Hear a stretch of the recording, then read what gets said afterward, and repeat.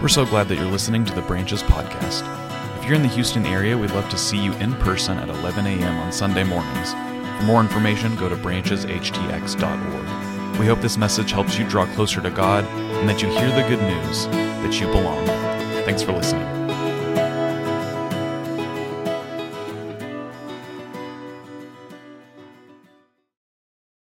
What if human beings aren't just thinking things? What if we're less driven by what we believe and more pulled towards what we long for? Maybe human beings are fundamentally lovers, that we are made to love God, to desire God, to hunger for what God desires for His world. And I think that changes the way we think about discipleship, because we'll have to start thinking about the power of habit. The things that we do are also doing something to us. Good morning again. It's good to see you. If we haven't met before, my name is Colin, and here at Branches, we're starting a new series called You Are What You Love, and that voice that you heard over that video is James Smith, the author of the book by the same title, from which you can get the premise that what we love, what we point our affections to, shapes us and forms us. What we love and desire, what we really, really want, shapes who we are and who we're going to become. At the beginning of the gospel story of Jesus, Jesus asks these disciples that come to him, "What do you want?" And then later on, he asks the question, "Do you love me?" And James Smith says that question is the same question. What do you want? And do you love me? And so that's what we're going to talk about over the next 4 weeks, about what our loves are today, kind of raising the question within us as we audit ourselves. Do we really love what we say we love? And also how we find out maybe what we truly love and how we could reorder and shape that. So we're glad you're here for the beginning of that series. And if you want to read along in the book by James Smith, we have copies of the book in the lobby, and just a great way for you to dig a little bit deeper on your own or with a group of people. So with that, let's pray together. Jesus, our hearts are restless until they rest in you. And we want to know you more. We want to be more like you. We want to draw closer to you. So help us in this hour together experience that. Shape our hearts to be more like yours. Shape our hearts to be pointed toward you. And by your love, make us lovers of you and lovers of our neighbors, lovers even of our enemies. We ask all of this in your name. Amen. James Smith says that the temple, the primary place of worship in Western society, is the shopping mall. And in fact, he's a philosophy professor, so he says he has a penchant for often boring his children. And so he was once boring his children talking about this idea, and then later that week, his son asked him, "Can you take me to the temple?" Making fun of him, like, "Will you take me to the shopping mall?" And this is the kind of premise behind that the shopping mall, it is this picture of the good life. The mannequins are kind of these like faceless, identityless people, but they're wearing the clothes that if you but wore them, you'd be like them. And these pictures of smiling people, and there's no like bullet point list on signs on the store doors that tell you like, if you do these things, your life will shape out this way. It's just an image. It's a vision of the good life. And in the shopping mall, we worship that picture, that image of what it is to live a good life.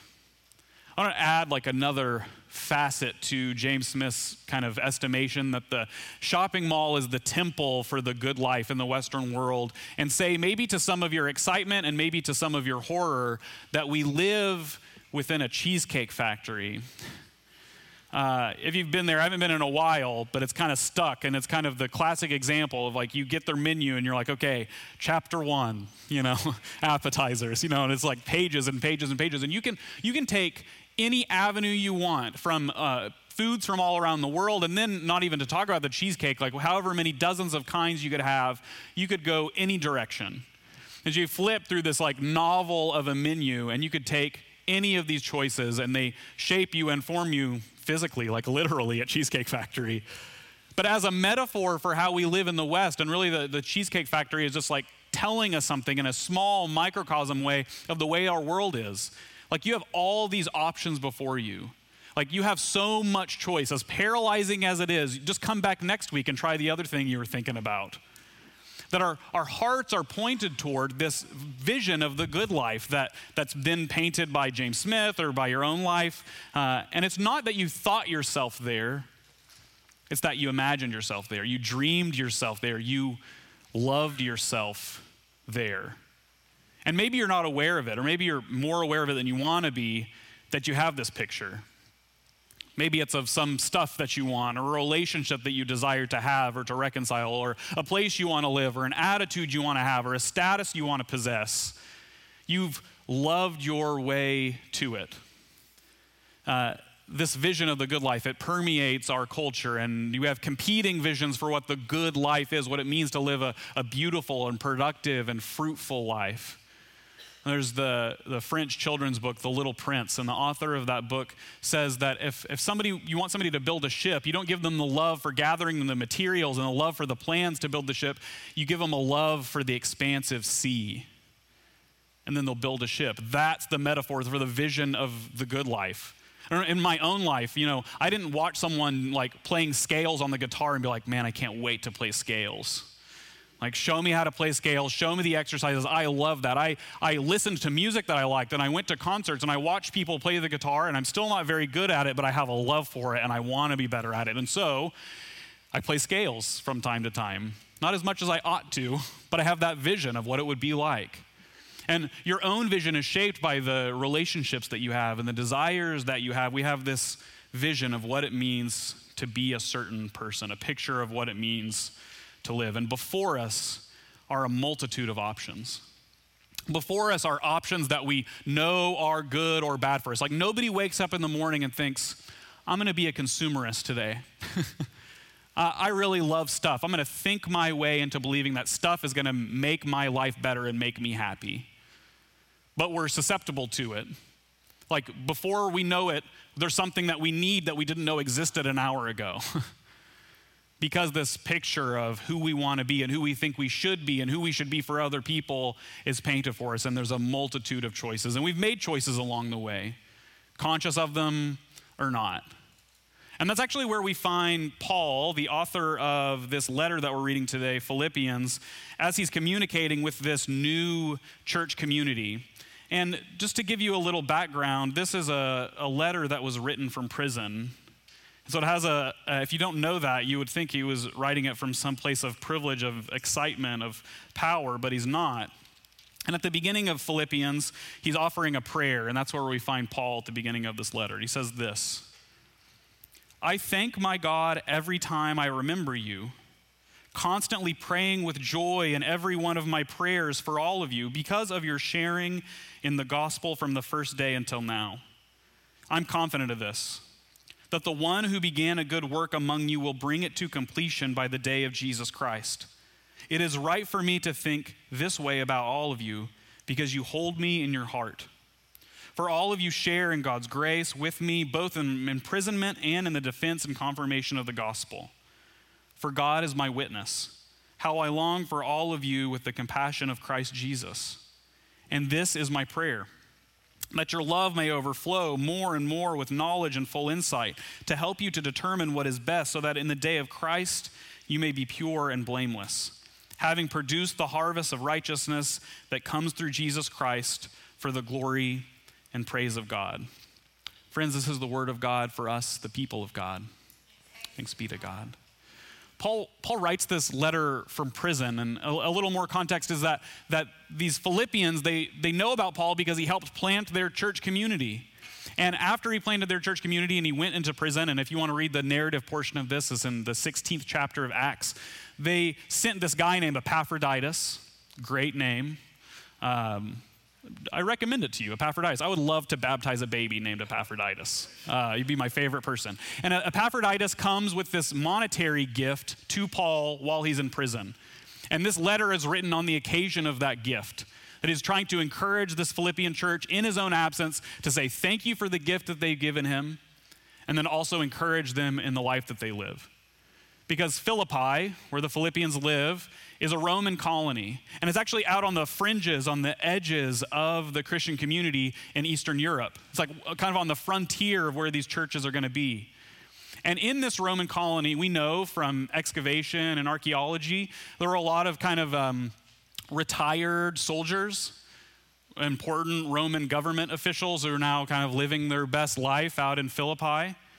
And the Philippians, as you keep reading in this letter, are being confronted with this choice between the base affirmation of the Christian church and the base affirmation of what it means to be a good Roman citizen. And that is a choice, less choices than Cheesecake Factory, between Caesar as Lord or Jesus as Lord. Between the patriotism of Roman society or this radical new community of a homeless carpenter who was publicly humiliated and executed and then apparently rose from the dead. Which one? Caesar or Jesus? And Paul knows the pressure that's been put on them to say Caesar because it protects them, because it's a safe thing to say. But for Christians, for people that are following Jesus, he says, no, you want to affirm that Jesus is Lord. And then there's this beautiful poem that we've read in here before about who Jesus is, that he's God in the flesh, that though being the very form God, took on the form of a servant. So likewise, you take on this form. But before he gets to that, we get this prayer or this encouragement from Paul himself to the Philippians. You're going to make this choice, so here's my prayer for you. Thank you for your gift. Now listen. He's filled with gratitude. I thank God for you every time I remember you. I mean, like, it's like you hold the card and you pretend like money doesn't fall out of it. You're like, thank you so much, Grandma, you know? Thank you. I thank God every time I remember you. Constantly praying with joy in every one of my prayers for all of you, because of your sharing in the gospel from the first day until now. There's a kind of a disagreement here about what sharing means. Is it sharing in the way we talk about it, like I told somebody else about it, or that together in community they share in this good news, they share this experience? I think it's that one. And I'm confident of this, that the one who began a good work in you will bring it to completion by the day of Jesus Christ. This promise, this will happen if you just stick with it, if you just attach yourself to Jesus, if you don't forsake his name for Caesar's name, if you, in the face of Roman occupation and Roman oppression, if you'll just stick with Jesus, something good will come of it. You'll bear fruit. It's right for me to think this way about all of you because you hold me in your heart. I'm holding the gift as I write this. For all of you share in God's grace with me, both in my imprisonment and in the defense and confirmation of the gospel. For God is my witness, how I long for all of you with the compassion of Jesus Christ. I love you the way Jesus loves you, he says. And then it compels him to pray this prayer. We're going to zero in on verse 9. This is my prayer, that your love may overflow more and more with knowledge and full insight, to help you to determine what is best, so that in the day of Christ you may be pure and blameless. His prayer is that they be filled with love. His prayer is not that they would be filled with information or facts about Jesus. Share a nice fun fact with your Roman oppressors about Jesus. Maybe that'll get them off your back. No, I want you to be so full of the love of Jesus and this unbroken chain from God the Father to Christ, to me, to you, to be filled with that. So that your compulsion, so that your activity, so that your habit, so that what you do in the world reflects that love back into the world. Of course, the word here for love is agape. Maybe you've heard people talk about that word before. I think a really helpful definition for agape love is devotion. That you can't help but give your heart to it.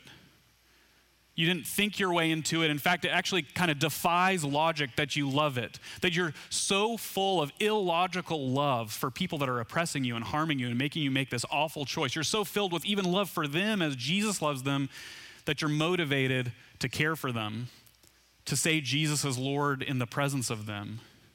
Agape is devotion. I want you to be so full of this devoted agape love.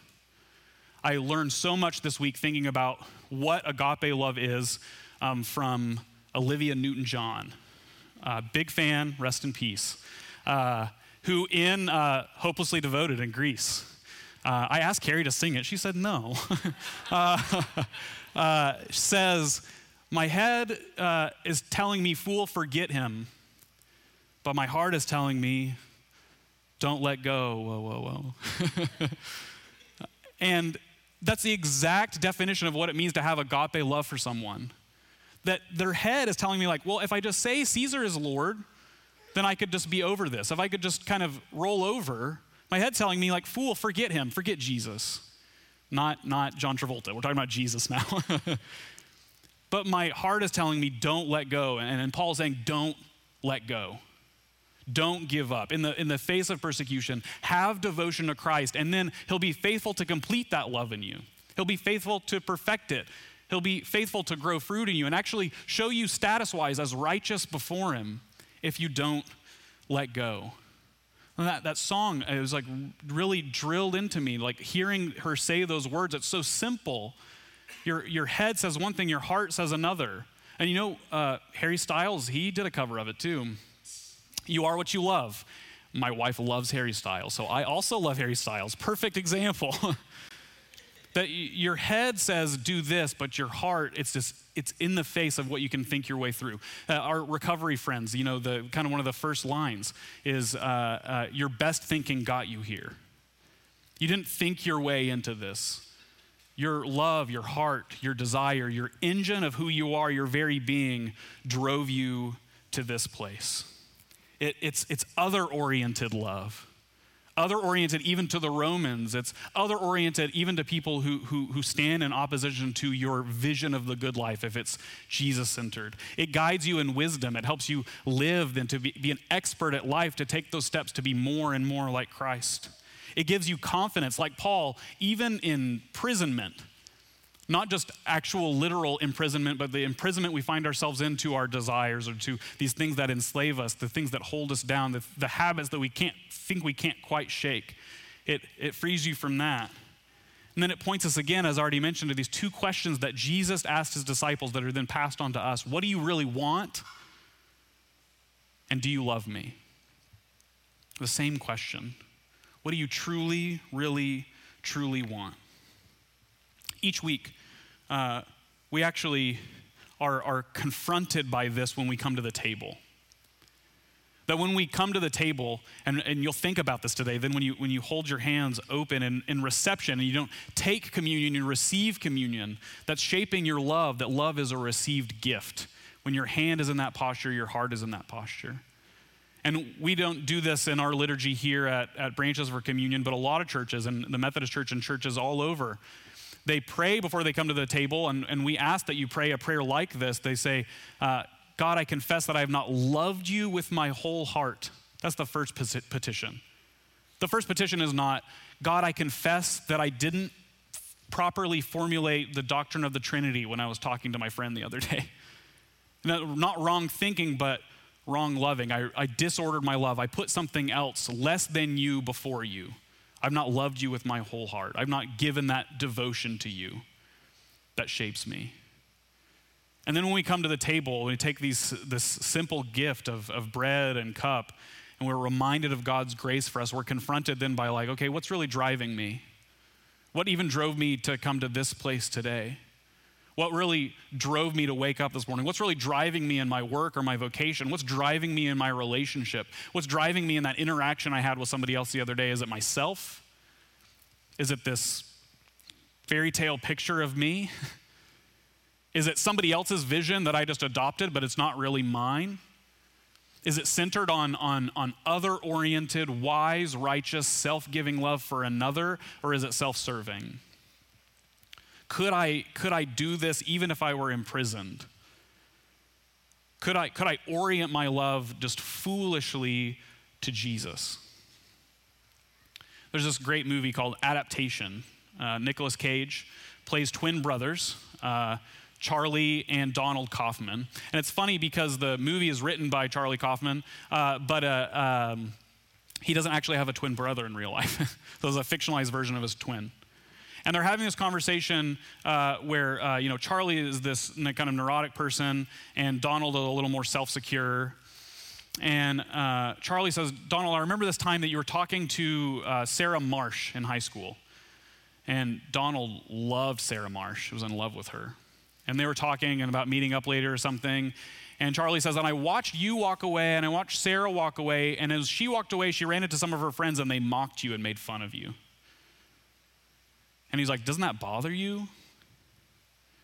And Donald says, Charles, title of the book, you are what you love, not what loves you back. That's her business. You are what you love, not what loves you back. And though he wasn't thinking about it in this like specifically Christian vein, as James Smith talks about it, as we're going to talk about it over the next several weeks, you are what you love, not what loves you back. The challenge of the Christian faith is actually you can love one who loves you back. In fact, the one who loves you back is calling you to love him.